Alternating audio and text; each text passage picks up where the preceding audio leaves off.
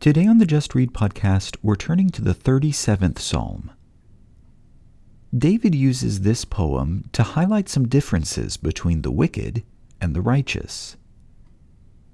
Let's read Psalm 37.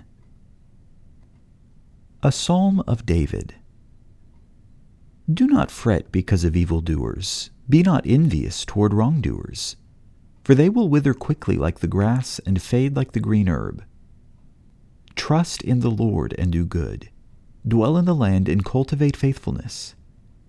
Delight yourself in the Lord, and He will give you the desires of your heart. Commit your way to the Lord, trust also in Him, and He will do it. He will bring forth your righteousness as the light, and your judgment as the noonday. Rest in the Lord and wait patiently for Him. Do not fret because of him who prospers in his way, because of the man who carries out wicked schemes. Cease from anger and forsake wrath. Do not fret, it leads only to evil doing. For evildoers will be cut off, but those who wait for the Lord, they will inherit the land. Yet a little while, and the wicked man will be no more, and you will look carefully for his place, and he will not be there. But the humble will inherit the land, and will delight themselves in abundant prosperity. The wicked plots against the righteous and gnashes at him with his teeth. The Lord laughs at him, for he sees his day is coming. The wicked have drawn the sword and bent their bow to cast down the afflicted and the needy, to slay those who are upright in conduct. Their sword will enter their own heart, and their bows will be broken. Better is the little of the righteous than the abundance of many wicked. For the arms of the wicked will be broken, but the Lord sustains the righteous. The Lord knows the days of the blameless, and their inheritance will be forever. They will not be ashamed in the time of evil, and in the days of famine they will have abundance. But the wicked will perish, and the enemies of the Lord will be like the glory of the pastures. They vanish, like smoke they vanish away. The wicked borrows and does not pay back, but the righteous is gracious and gives. For those blessed by him will inherit the land, but those cursed by him will be cut off. The steps of a man are established by the Lord, and he delights in his way.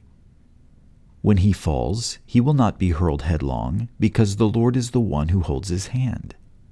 I have been young, and now I am old, yet I have not seen the righteous forsaken, or his descendants begging bread.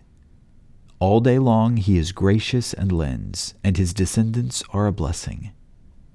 Depart from evil and do good, so you will abide forever. For the Lord loves justice and does not forsake his godly ones. They are preserved forever, but the descendants of the wicked will be cut off. The righteous will inherit the land and dwell in it forever. The mouth of the righteous utters wisdom, and his tongue speaks justice. The law of his God is in his heart.